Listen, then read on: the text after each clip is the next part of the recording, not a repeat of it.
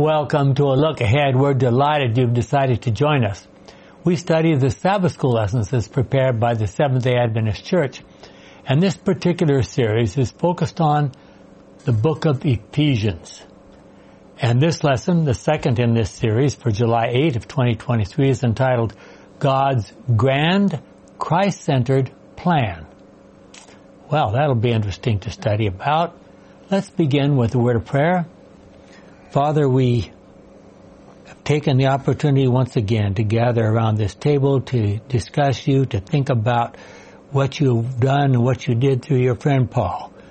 Help us to understand it better as a result of this discussion, and others may share as well. It's our prayer in Jesus' name. Amen. Amen. So what is God's grand plan?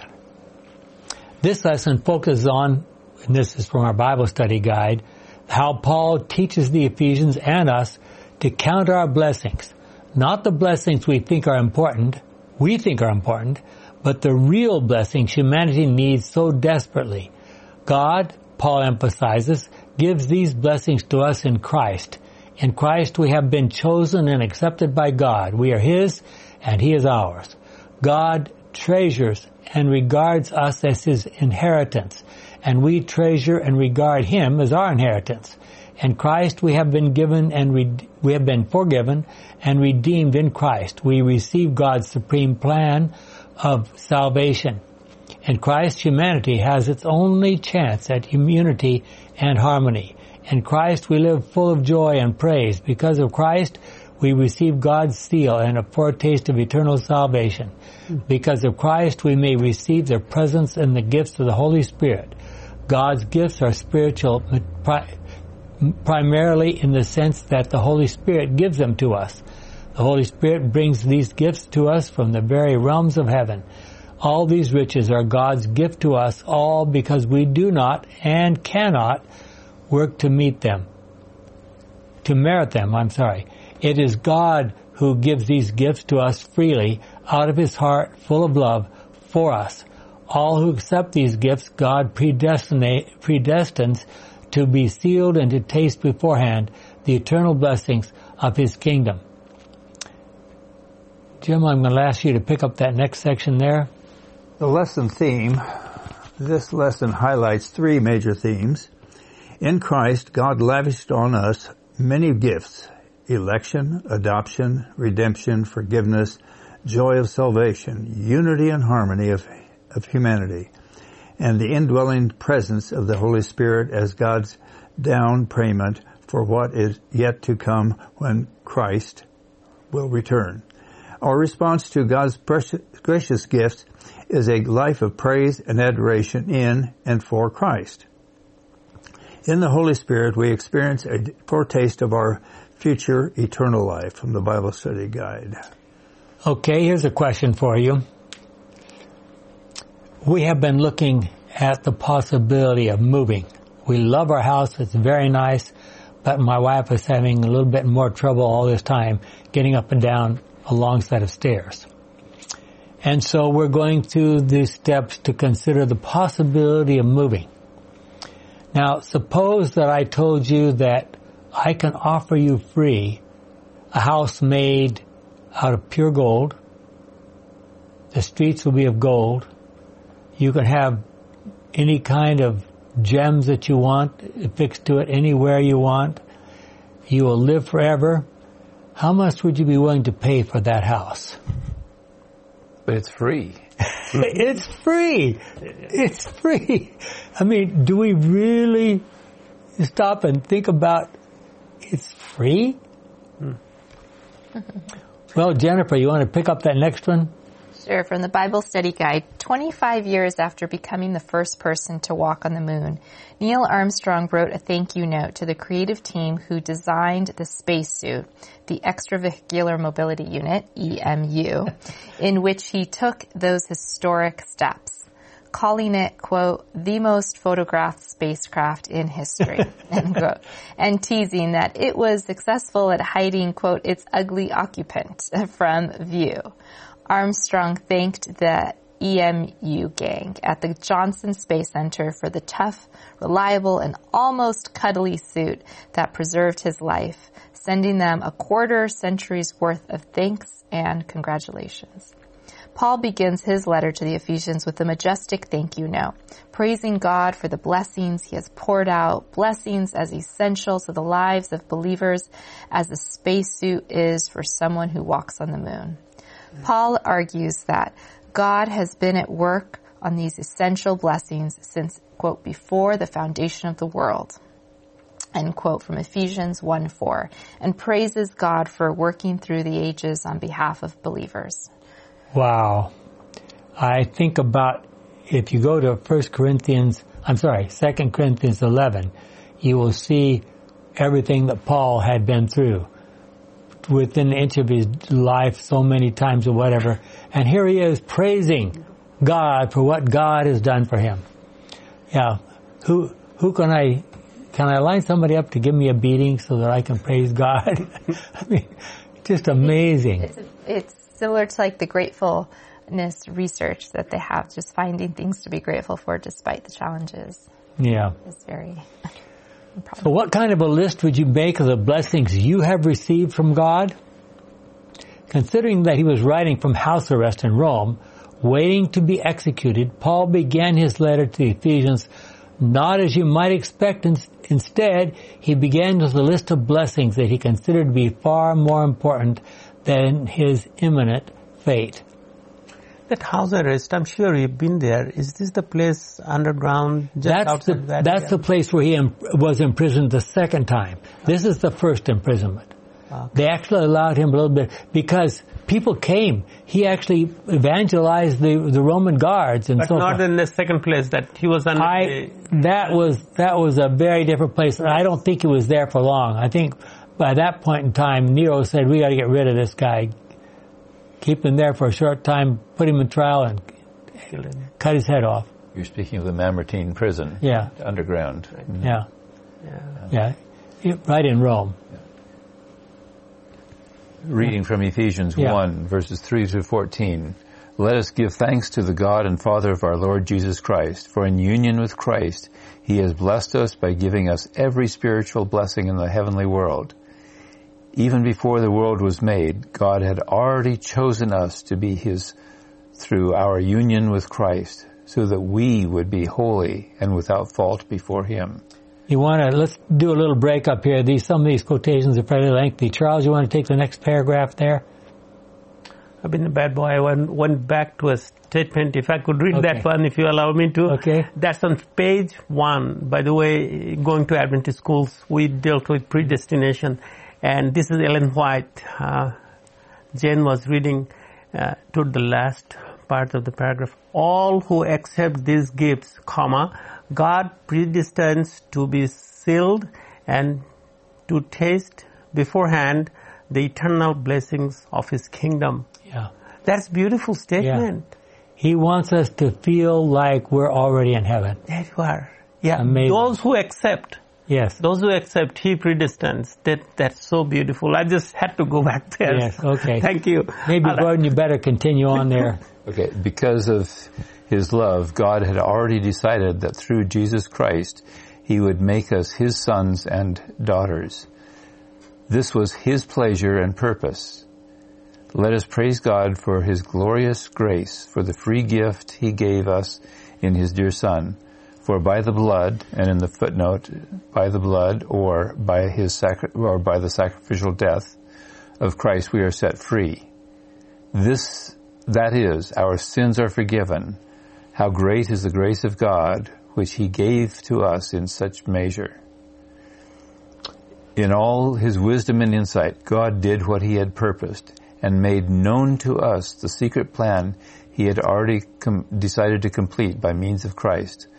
This plan, which God will complete when the time is right, is to bring all creation together, everything in heaven and on earth with Christ as head. Let me interrupt now. And Charles, you can start reading the next paragraph in just a moment. In this passage, there's something suggested which I hadn't even thought about before. he says, and I think this interpretation is correct, by the gift of the Holy Spirit that we are supposed to receive at the time of baptism, that's a first payment toward what God plans to give us for the rest of eternity. That's very interesting. A down payment. Okay? Love that. Yeah, verse 13. And you also became... Start back in 11. Back in 11. All things are done according to God's plan and decision. And God chose us to be His own people in union with Christ because of His own purpose, based on what He had decided from the very beginning.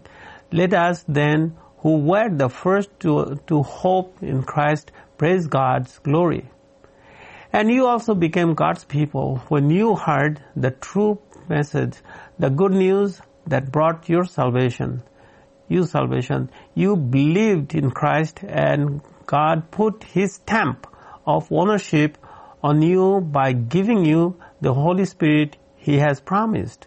The Spirit is the guarantee that we shall receive what God has promised His people, and this assures us that God will give complete freedom to those who are His. Let us praise His glory. Amen. Try to imagine Paul, probably with chains on at least one arm and attached to a Roman soldier, writing those words. Of course, the good news is really about how God relates to us and not about how we relate to Him. Paul used the expression in heavenly places in several verses in Ephesians. It is only in Ephesians that this expression is used. What does it mean?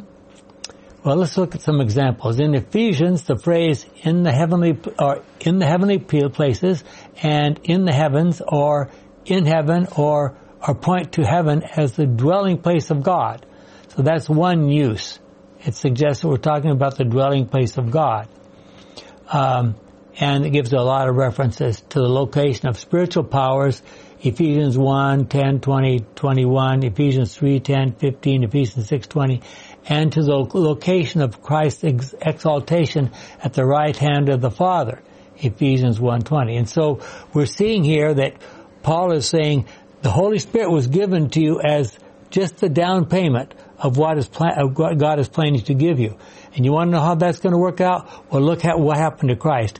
He lived His life, He died, or Jesus died, and then He was resurrected and taken to heaven and seated at the right hand throne of God. That's what God wants to do for every one of you.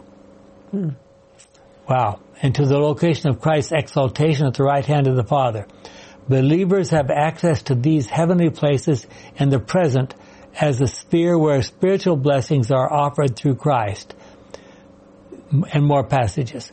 Though the heavenly places have become a place of blessing for believers, they are still the location of conflict from evil powers that contest the lordship of Christ. And what he's really referring to there is, where did the great controversy start? In God's throne room in heaven. Okay, that's from our Bible study guide.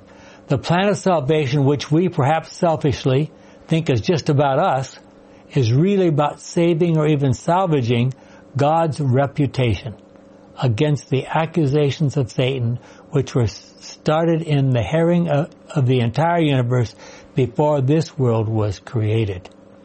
God's plan, of course, was for all of us to be living in the Garden of Eden. But He knew in advance what was going to happen. He realized that He would need to let it happen once, and once only. Sin with its awful consequences does not need to be demonstrated more than once. Because how can we say that? God is going to keep a record. And it's going to be the discussion of the angels and us for the rest of eternity. Wow. But I thought my sins were buried at the depths of the ocean. Well, we'll see. I've had people struggle with... In the Bibles, yeah. the sins of the saints will be preserved, at least. Yes. Okay, well, Jim, you want to jump in there? Well, the writings of Ellen White That which alone can effectually restrain from sin in this world of darkness will prevent sin in heaven. The significance of the death of Christ will be seen by saints and angels. The angels ascribe honor and glory to Christ, for even they are not secure except by looking to the sufferings of the Son of God. It is through the efficacy of the cross that the angels of heaven are guarded from apostasy. Without the cross, they would be no more secure against evil than were the angels before the fall of Satan. Angelic perfection failed in heaven.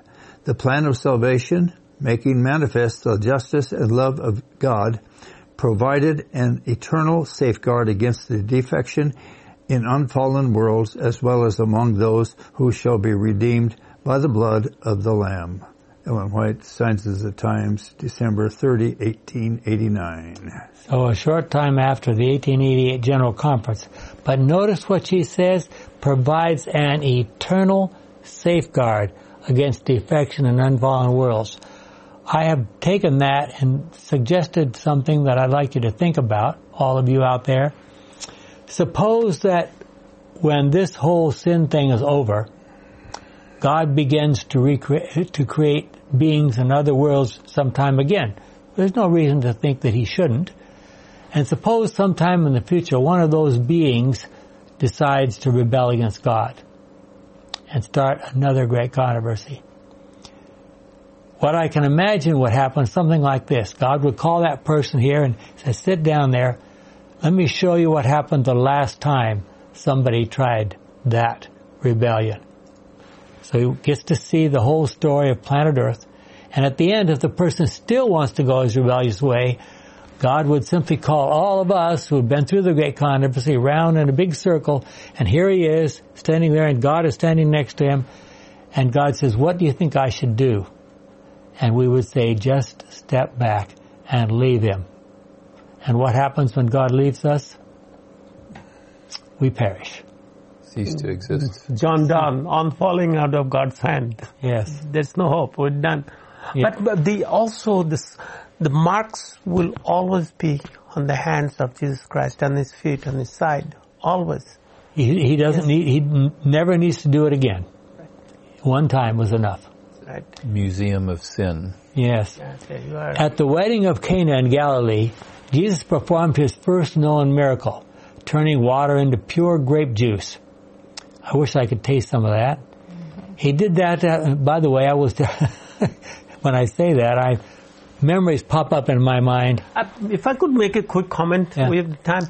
I wish the scriptures were translated in English and also other parts of the world, that this was freshly pressed grape juice and not wine. Yeah. Because every Bible you read, it says wine, and 1/3 of the world's population say, you Christians, you're drinking wine. I have to deal with this for them. Yeah. You see, so... Okay, let me help you. The word oinos in Greek means everything from fresh grape juice all the way to fairly fermented grape juice. And you have to decide in the context what is meant. That one word stands for that whole. Now, there is another word for really, really severely fermented. It's not that. But that word oinos means fresh grape juice. It can mean all the way to... And the reason is because they didn't have refrigeration. How about William Carey? No. How about the Hebrew? The word... The Hebrew. Well, it's the same in the Hebrew. Same in Hebrew. It's a different word. In Hebrew, the word is yayin. But that also has a spectrum of... Mm-hmm. Yeah. So you have to decide. And in light of what the Bible says about drinking alcoholic beverages, what kind of, quote, wine do you think Jesus would make? That is correct. Wine is a mocker. Yeah. Proverbs 31. Yeah. Give the wine to the poor so they can remember their poverty and not remember their poverty or their misery anymore. Yeah. That's a terrible paraphrase, but anyway. Luckily, William Carey, by the way, translated Bible into Bengali, and he says freshly pressed grape juice. Really? Jesus said, yes, I love it. To keep it that So way. Jesus did that after his mother had asked him to do something about the family in crisis. So Jennifer, I think that's yours. Yeah, from Ellen G. White, The Desire of Ages. The words, "Mine hour is not yet come," point to the fact that every act of Christ's life on earth was in fulfillment of the plan that had existed from the days of eternity. Before he came to earth, the plan lay out before him, perfect in all its details. But as he walked among men, he was guided, step by step, by the Father's will. He did not hesitate to act at the appointed time. With the same submission, he waited until the time had come. Okay, think about this. God, and including Jesus Christ, had all this in view before he began the creation of this world. It was all laid out for him. He saw it. What kind of love does that tell us about? He could look down and he says, I'm going to be doing this on that day, and we're doing this on that day, and we're doing this on that day. Imagine Jesus, the King of the universe and the Lord of Lords, agreeing in advance, based on his foreknowledge, to all the things that happened to him on this earth. I mean, that's just amazing. Paul was writing to his friends in Ephesus and in all the churches around that area. He recognized that in that magnificent temple of Artemis in Ephesus, every kind of evil and immoral things were taking place.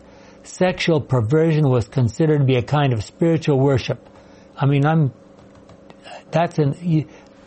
take that for what it means. He described things going on there as being carried out by the spiritually dead. Gordon? Ephesians 2, verses 1 through 3. In the past, you were spiritually dead because of your disobedience and sins. At that time, you followed the world's evil way. You obeyed the ruler of the spiritual powers in space, the spirit who now controls the people who disobey God. Actually, all of us were like them and lived according to our natural desires, doing whatever suited the wishes of our own bodies and minds. In our natural condition, we, like everyone else, were destined to suffer God's anger. Good News Bible. So God came down in the form of Jesus, the human Jesus, and offered us redemption. What does redemption mean? Ephesians 1, 7 and 8. For by the blood of Christ we are set free. That is, our sins are forgiven. How great is the grace of God, which he gave to us in such large measure. I wish we had time to go to places like Hebrews 10 and other places like that, where it says, God does what? He just pretends like they didn't happen. Basically, it says like that. He says those things don't matter to him anymore. If we have turned from those evil things and we have chosen to follow his way for our lives, what happened before doesn't matter. So how does the death of Jesus cause our sins to be forgiven? The Greek word translated redemption in Ephesians 1:7 is apolutrosis. Apolutrosis, they would pronounce it. Originally used for buying a slave's freedom or paying to free a captive. One can hear echoed the voice of the slave trader auctioning his merchandise and the cold grinding of a slave's manacles. When the New Testament discusses redemption, it highlights the costliness of setting the slaves free. Our freedom comes at an extreme cost. In him, that is in Jesus, we have redemption through his blood. Ephesians 1:7. The idea of redemption also celebrates God's gracious generosity in paying the high price of our liberty. God gave us our freedom and dignity. We are no longer enslaved. Quote, to be redeemed is to be treated as a person, not an object. It is to become a citizen of heaven rather than a slave of the earth. From Alistair McGrath, What Was God Doing on the Cross, etc. Quoted in our Bible study guide for Monday, July 3. Remember that, as we have discussed before, the idea that God has to pay something to the devil to redeem us is a medieval idea. It is not a biblical idea. God does not owe Satan anything. Our Bible study guide says, where are we? That's, Jim, I think that's yours. The benefits of Calvary also include the forgiveness of our trespasses, Ephesians 1:7. On the cross, Christ takes upon himself the price of our sin, both past and future, canceling the record of debt that stood against us with its legal demands, Colossians 2:14. In doing this work of redemption and forgiveness through Christ, God is acting as our generous Father with the riches of grace being lavished upon us, Ephesians 1:7. Okay, now let's ask the hard questions. How does Christ, quote, take upon himself the price of our sin, both past and future, canceling the record of debt that stood against us with its legal demands? Now, let's put this in stark reality. Christ died almost 2,000 years ago, getting close now, 2,000 years ago.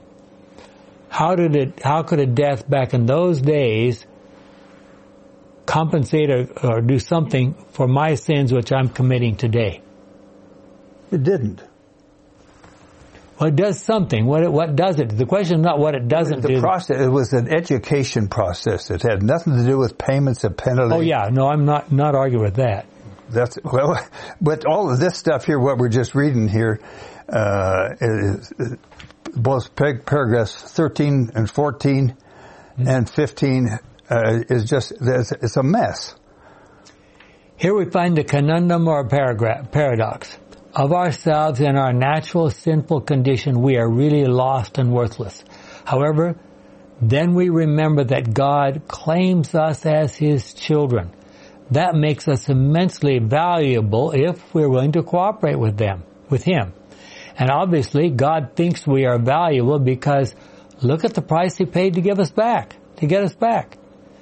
But this plan of salvation includes not just us on this world who respond to his love, but also it involves the entire universe.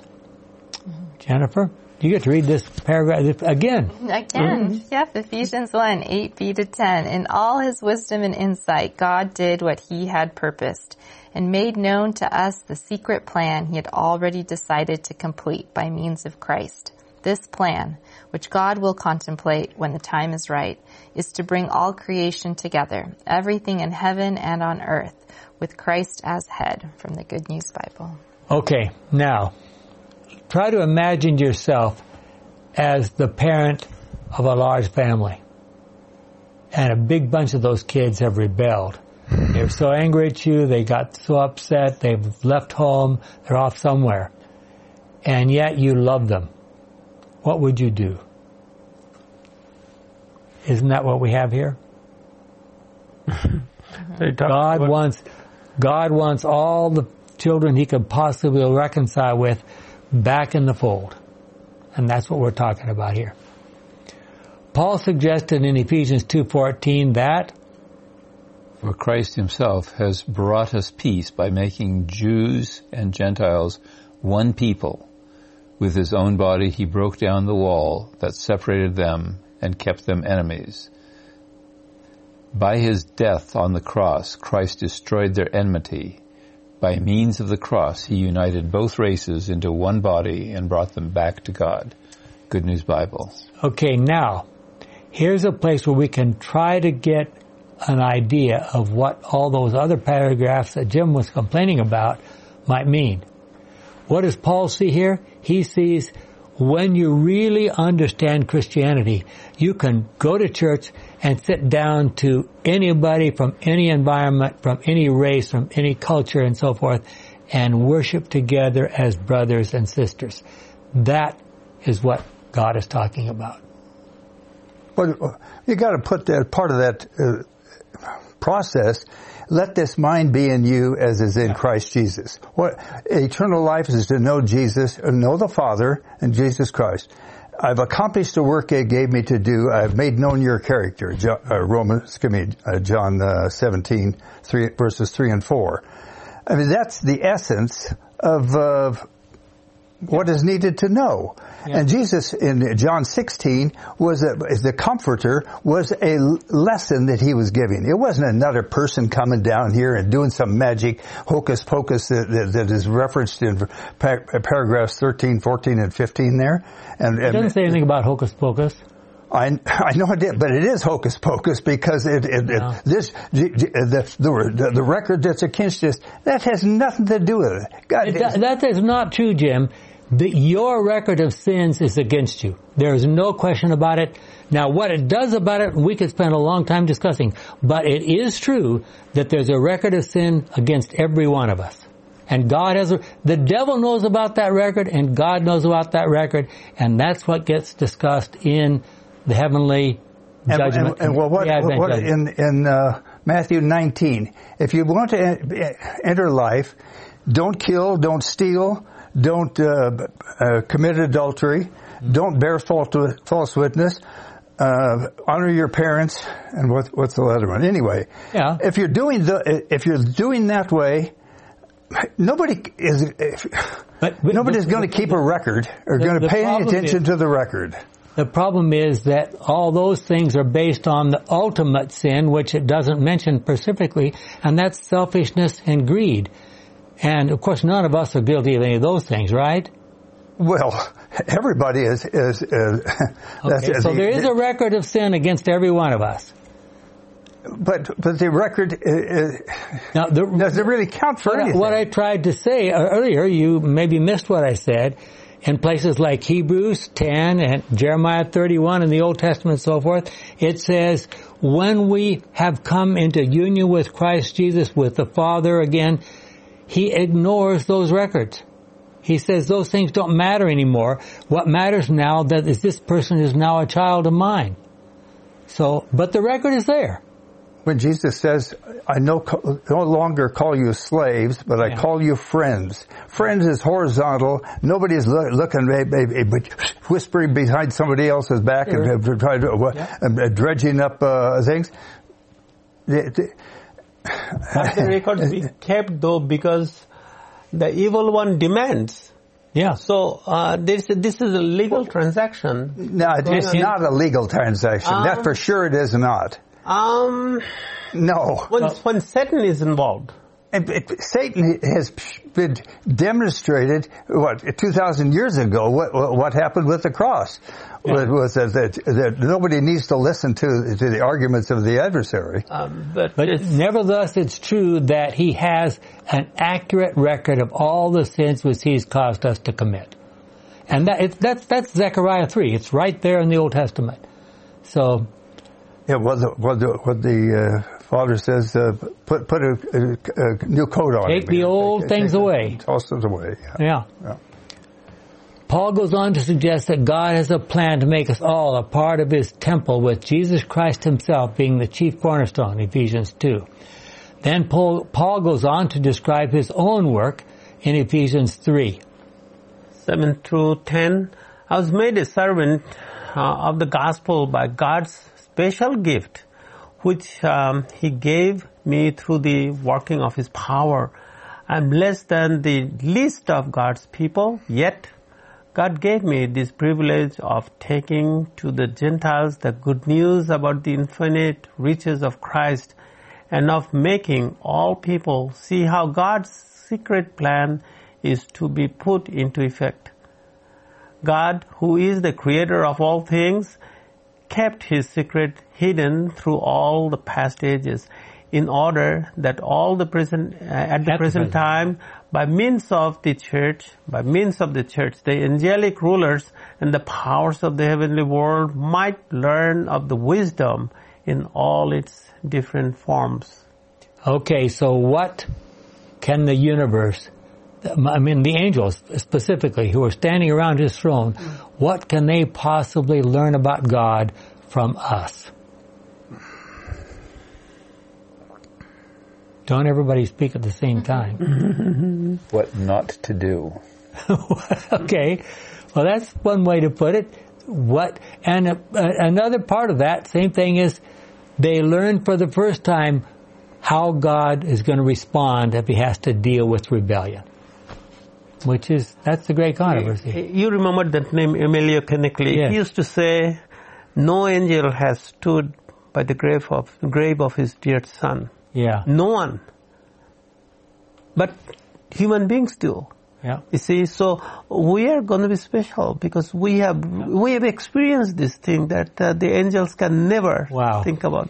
Thank goodness they don't. What? Thank goodness they don't. Yeah. In the second half of Ephesians, Paul opened with a passionate plea, a call to unity. That would be mine. Ephesians 4:1-16. I'll start it anyway. I urge you then, I who am a prisoner because I serve the Lord, live a life that measures up to the standard God set when He called you. Be always humble, gentle, and patient. Show your love by being tolerant with one another. Do your best to preserve the unity which the Spirit gives by means of the peace that binds you together. There is one body and one Spirit, just as there is one hope to which God has called you. There is one Lord, one faith, one baptism. There is one God and Father of all, who is Lord of all, works through all, and is in all. Each one of us has received a special gift in proportion to what Christ has given. As the Scripture says, when He went up to the very heights, He took many captives with Him. He gave gifts to people. And many people have discussed what that's talking about. It's probably talking about the people who are raised at His resurrection, that He took to heaven with Him. Now, what does He went up mean? It means that first He came down to the lowest depths of the earth. So the one who came down is the same one who went up above and beyond the heavens to fill the whole universe with His presence. It was He who, quote, gave gifts. He appointed some to be apostles, others to be prophets, others to be evangelists, others to be pastors and teachers. By the way, the word apostles is Greek. Do you know what the word is in Latin? Missionaries. That's the word in Latin, missionaries. He did this to prepare all God's people for the work of Christian service in order to build up the body of Christ. And so we shall all come together to that oneness in our faith and in our knowledge of the Son of God. We shall become mature people, reaching to the very height of Christ's full stature. Then we shall no longer be children, carried by the waves and blown about by every shifting wind of the teaching of deceitful people, who lead others into error by the tricks they invent. Instead, by speaking the truth in a spirit of love, we must grow up in every way to Christ, who is the head. Under His control, and different parts of the body fit together, and the whole body is held together by every joint with which it is provided. So when each separate part works as it should, the whole body grows and builds itself up through love. Wow. Paul went all the way to, and that's from the Good News Bible, Paul went all the way to nearly the end of his book, describing how we as humans should relate to each other. Husbands to wives, wives to husbands, children to parents, parents to children, even masters to slaves, even slaves to masters. Do we recognize the enormity of God's plan of salvation? Do we understand clearly how it impacted the rest of the beings in the universe? God's plan is for us to be His future ambassadors. That's another word for missionary and apostle. Explaining what it meant to be saved or redeemed from the lost condition in sin. It should be clear to us why we all need to be rejoicing. So what is God's plan for us when we get to heaven? How will He treat us? Paul talked about us being given an inheritance by God. Jim? Ephesians chapter 1, verses 11, 14, and 18. All things are done according to God's plan and decision, and God chose us to be His own people in union with Christ because of His own purpose, based on what He had decided from the very beginning. The Spirit is the guarantee that we shall receive what God has promised His people. And this assures us that God will give complete freedom to those who are His. Let us praise His glory. I ask that your minds may be open to see the light, so that you will know what is the hope to which He has called you, how rich you are, the wonderful blessings He has promised His people. Good News Bible. So Paul here is sitting in prison in Rome, chained to a Roman soldier probably, and he's thinking of the despicable things that were going on in that glorious temple of Artemis in Ephesians. At the same time, he's saying God's plan for you is to rise from those terrible things to be standing around the throne of God in heaven. Wow. Think about talking about a gap. Okay, why do people receive an inheritance? Is it because they did something good? No. God has offered us the inheritance of eternal life, living with Him in heaven and then later back on the earth made new, not because of anything we did, but because He has won the great controversy, defeating the misrepresentations and accusations of Satan. In the Old Testament, God's people are sometimes referred to as being His heritage or inheritance.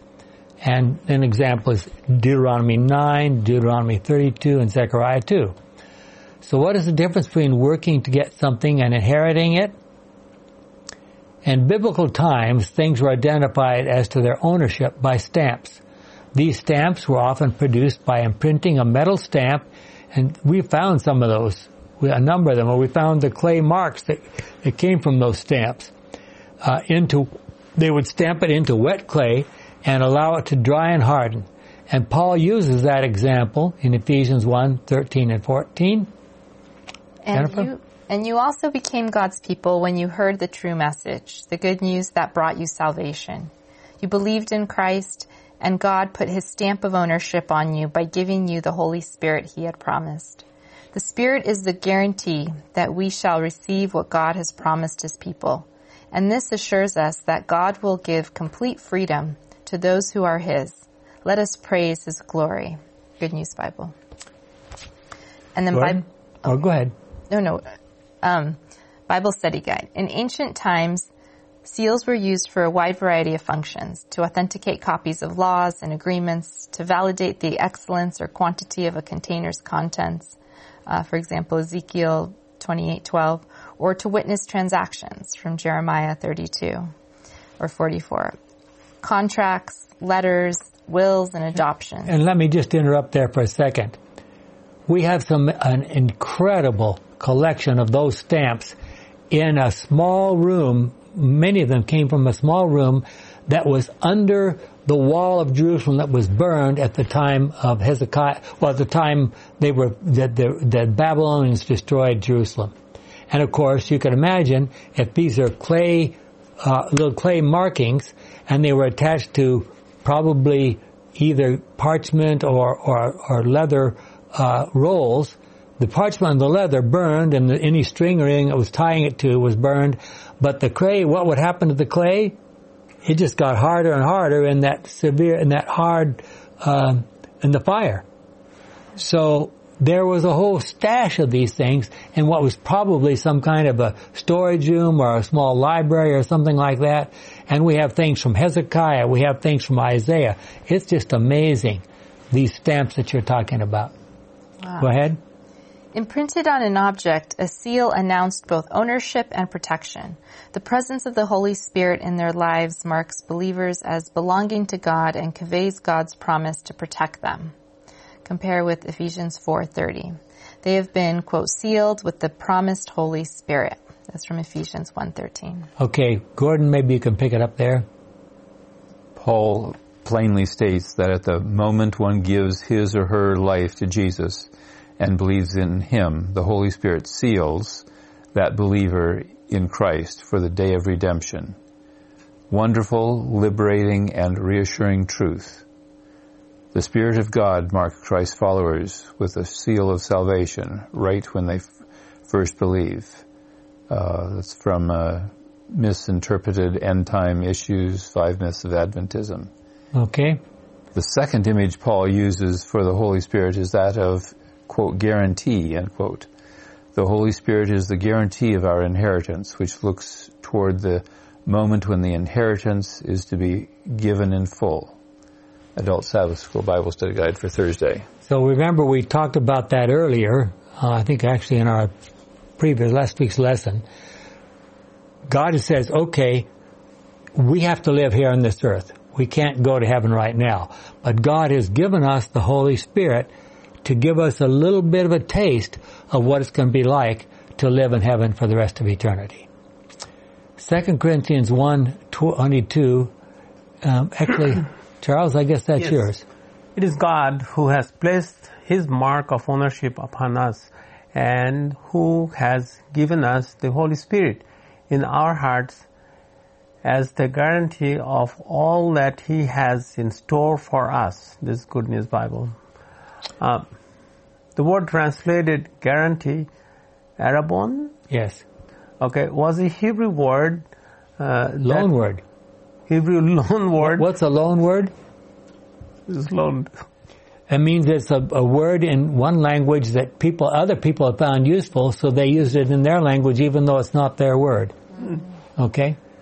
That was used widely in the common Koine Yes, Koine Greek. Of New Testament times to indicate a first installment, deposit, or down payment that requires the payer to make additional payments. Note the believers do not pay that down payment, but receive it from God. So God is the one who's saying, I want to put my stamp on you, I claim you, I have plans for you. I put my stamp on you, this is my down payment, I have claims for you. That's what he's saying. The treasured presence of the Holy Spirit in the lives of believers, says Paul, is the first installment of the full inheritance of salvation and redemption that will come when Christ returns. Our job is to receive with a grateful and submissive heart what we have been offered in Jesus Christ. Okay. Paul's rejoicing, as recorded in Ephesians 1:3-4, is based on the idea that God has provided a plan which every single person could take advantage of and be eternally a child of God. So nobody will be turned away by God. If people turned away, who's doing it? They're doing it to themselves. Thus, it is not a case of God deciding each person's fate arbitrarily. God loves each one of us more than our human parents love us. He wishes that He could save every single person, even the devil. However, He cannot admit to heaven those who will want to start the great controversy all over again by their selfish behavior and attitudes. I think I need to make a quick comment. When we are saved, we do not lose our power of choice. No. Never, until the day we close our eyes. So, if I'm sealed, yes, I can unseal myself. I can say, I don't want your grace anymore. God doesn't turn us into robots. That's misunderstood all across Christendom. Yeah. God's forgiveness and redemption are freely offered to anyone who is willing to cooperate in the salvation plan. Paul was imprisoned in Rome, probably in a house for which he was paying the rent while being chained to a Roman guard. Philippians tells us that some of those guards became Christians. Paul says, believe it or not, some people from the family of from Caesar's household, Caesar's household, which probably not his immediate relatives, but some of the people who worked for him or whatever. It is interesting to notice that while Nero sat on the throne, considering himself to be the ruler of the world, Paul referred to Jesus as Lord Jesus, the Lord Jesus Christ our Lord, Jesus Christ, Christ Jesus, or simply Christ, or the Lord, many times in Ephesians. He was not recognizing Nero as being of any authority, even though Nero was the one who finally condemned him to have his head cut off. That's quite interesting. And you wonder what those soldiers chained to him there. They probably got 6-hour shifts chained to Paul. And they watch him writing this kind of stuff, and they're thinking, what's going on in this man's mind? I wonder if some of them didn't even learn that this is the very man who wanted single-handedly to stop this nonsense called Christianity, and for it he's ready to die now. I mean, wow, I'm sure this is what changed many of their hearts. I'm sure Paul told them his story. Yeah, there you are, right? Yeah. How powerful. I was a Roman citizen. Yes. I got the best education available to Jews. Right. I was a Pharisee. I was in the Sanhedrin. Right. And I wanted to stop this. And now look at me. Right. Yeah. Wow. Paul recognized that Jesus is the risen Lord Jesus Christ, the Savior in whom we have our own deliverance from our sins, and by whom we are going to have our final resurrection. We're going to have our final resurrection from the grave. Much of the book of Ephesians is what could be described as praise theology. That would be especially true of Ephesians 1, 3-14, as we noted earlier. Gordon? For Paul. Right? Nice. Oh, it's okay. For Paul, God is not a mere concept. Rather, God is our Father, our Creator, our Savior. This same God is full of love and might, justice and grace. He always is ready to protect us and to save us. He always is ready to give us gifts and blessings so that we may enjoy our lives to the fullness in His kingdom, and now and in the future.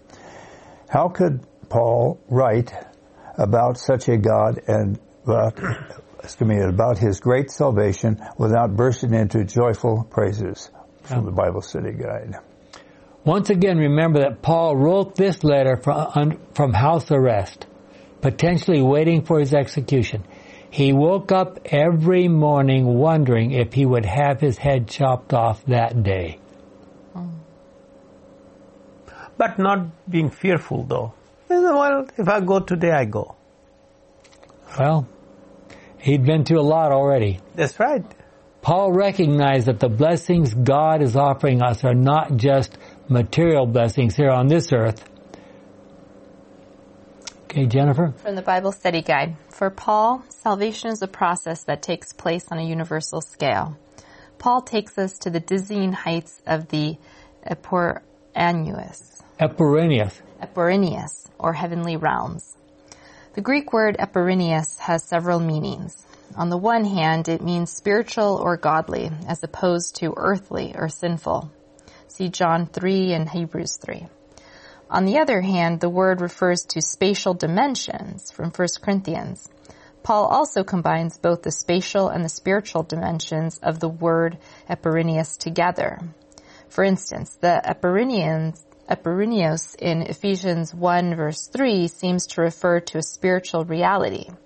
That is, God blesses us with the blessings that are found in Christ. However, in the same chapter, Paul describes heaven as a spatial realm other than the earth. In Ephesians 1:20, Paul relates the Epurinius to Christ's ascension to the throne of God. Paul's heavenly places, thus, are not some ethereal Neoplatonic spheres describing the immaterial divine world to which our incorporeal, disembodied spirit allegedly travels after death. Okay, that's a very sophisticated way to say we're not going to spend our future times floating on a cloud playing a harp. Okay? So what did Paul mean when he talked about the heavens or the heavenly places? From the Bible Study Guide, considering the larger biblical context, the notion of heavenly places is a very rich biblical concept. On the one hand, quote, the heavens, end quote, refers to the entire universe that God created, and there are several references, with all of its magnificent beauty. On the other hand, the Bible depicts another meaning of the, open quote, heavens, closer to Paul's meaning in Ephesians, in which the apostle relates the heavenly places with creation and salvation. When God created the universe, He did not remain outside the universe. The Bible does not espouse deism. Rather, God chose to enter the universe as its creator, provider, and king, and to establish a special personal relationship with the beings He created in His image. This relationship is accomplished in various ways. One is His omnipresence. God was and is present throughout the universe. This idea means that we can pray to God anywhere, in any situation, and He hears us in real time. Amazing. Teacher's Study Guide, page 28. Yeah. I think we're starting to get a clear understanding of that, given the kind of communication that's going on in the world today. You know, we sit down comfortably in front of the television and we're watching people going from all parts of the world. Oh, And here we're looking at London, and now we're looking at Singapore, and now we're looking at, Moscow, and now we're looking at New York, and we think, oh, well, that's no problem. But imagine the incredible circuitry and so forth that it requires to put that all together. And that's that's nothing compared to what God can do. Paul recognized that the rebellion that started the great controversy happened not here on this earth, but rather it began right in the throne room of heaven next to God. And of course that's recorded in Revelation 12:7-12, where it's spelled out most clearly. Considering all the praise about God the Father and His Son, Jesus Christ, that Paul raises in the book of Ephesians, how could we ever be foolish enough to choose Satan's side? And considering the talk about evolution that goes on in our world today and how many people believe in it, a man that I respect greatly once said, after reading James 2 verse 22, where it says, the devils also believe and tremble when they think about God, he said, even the devil is not stupid enough to be an evolutionist.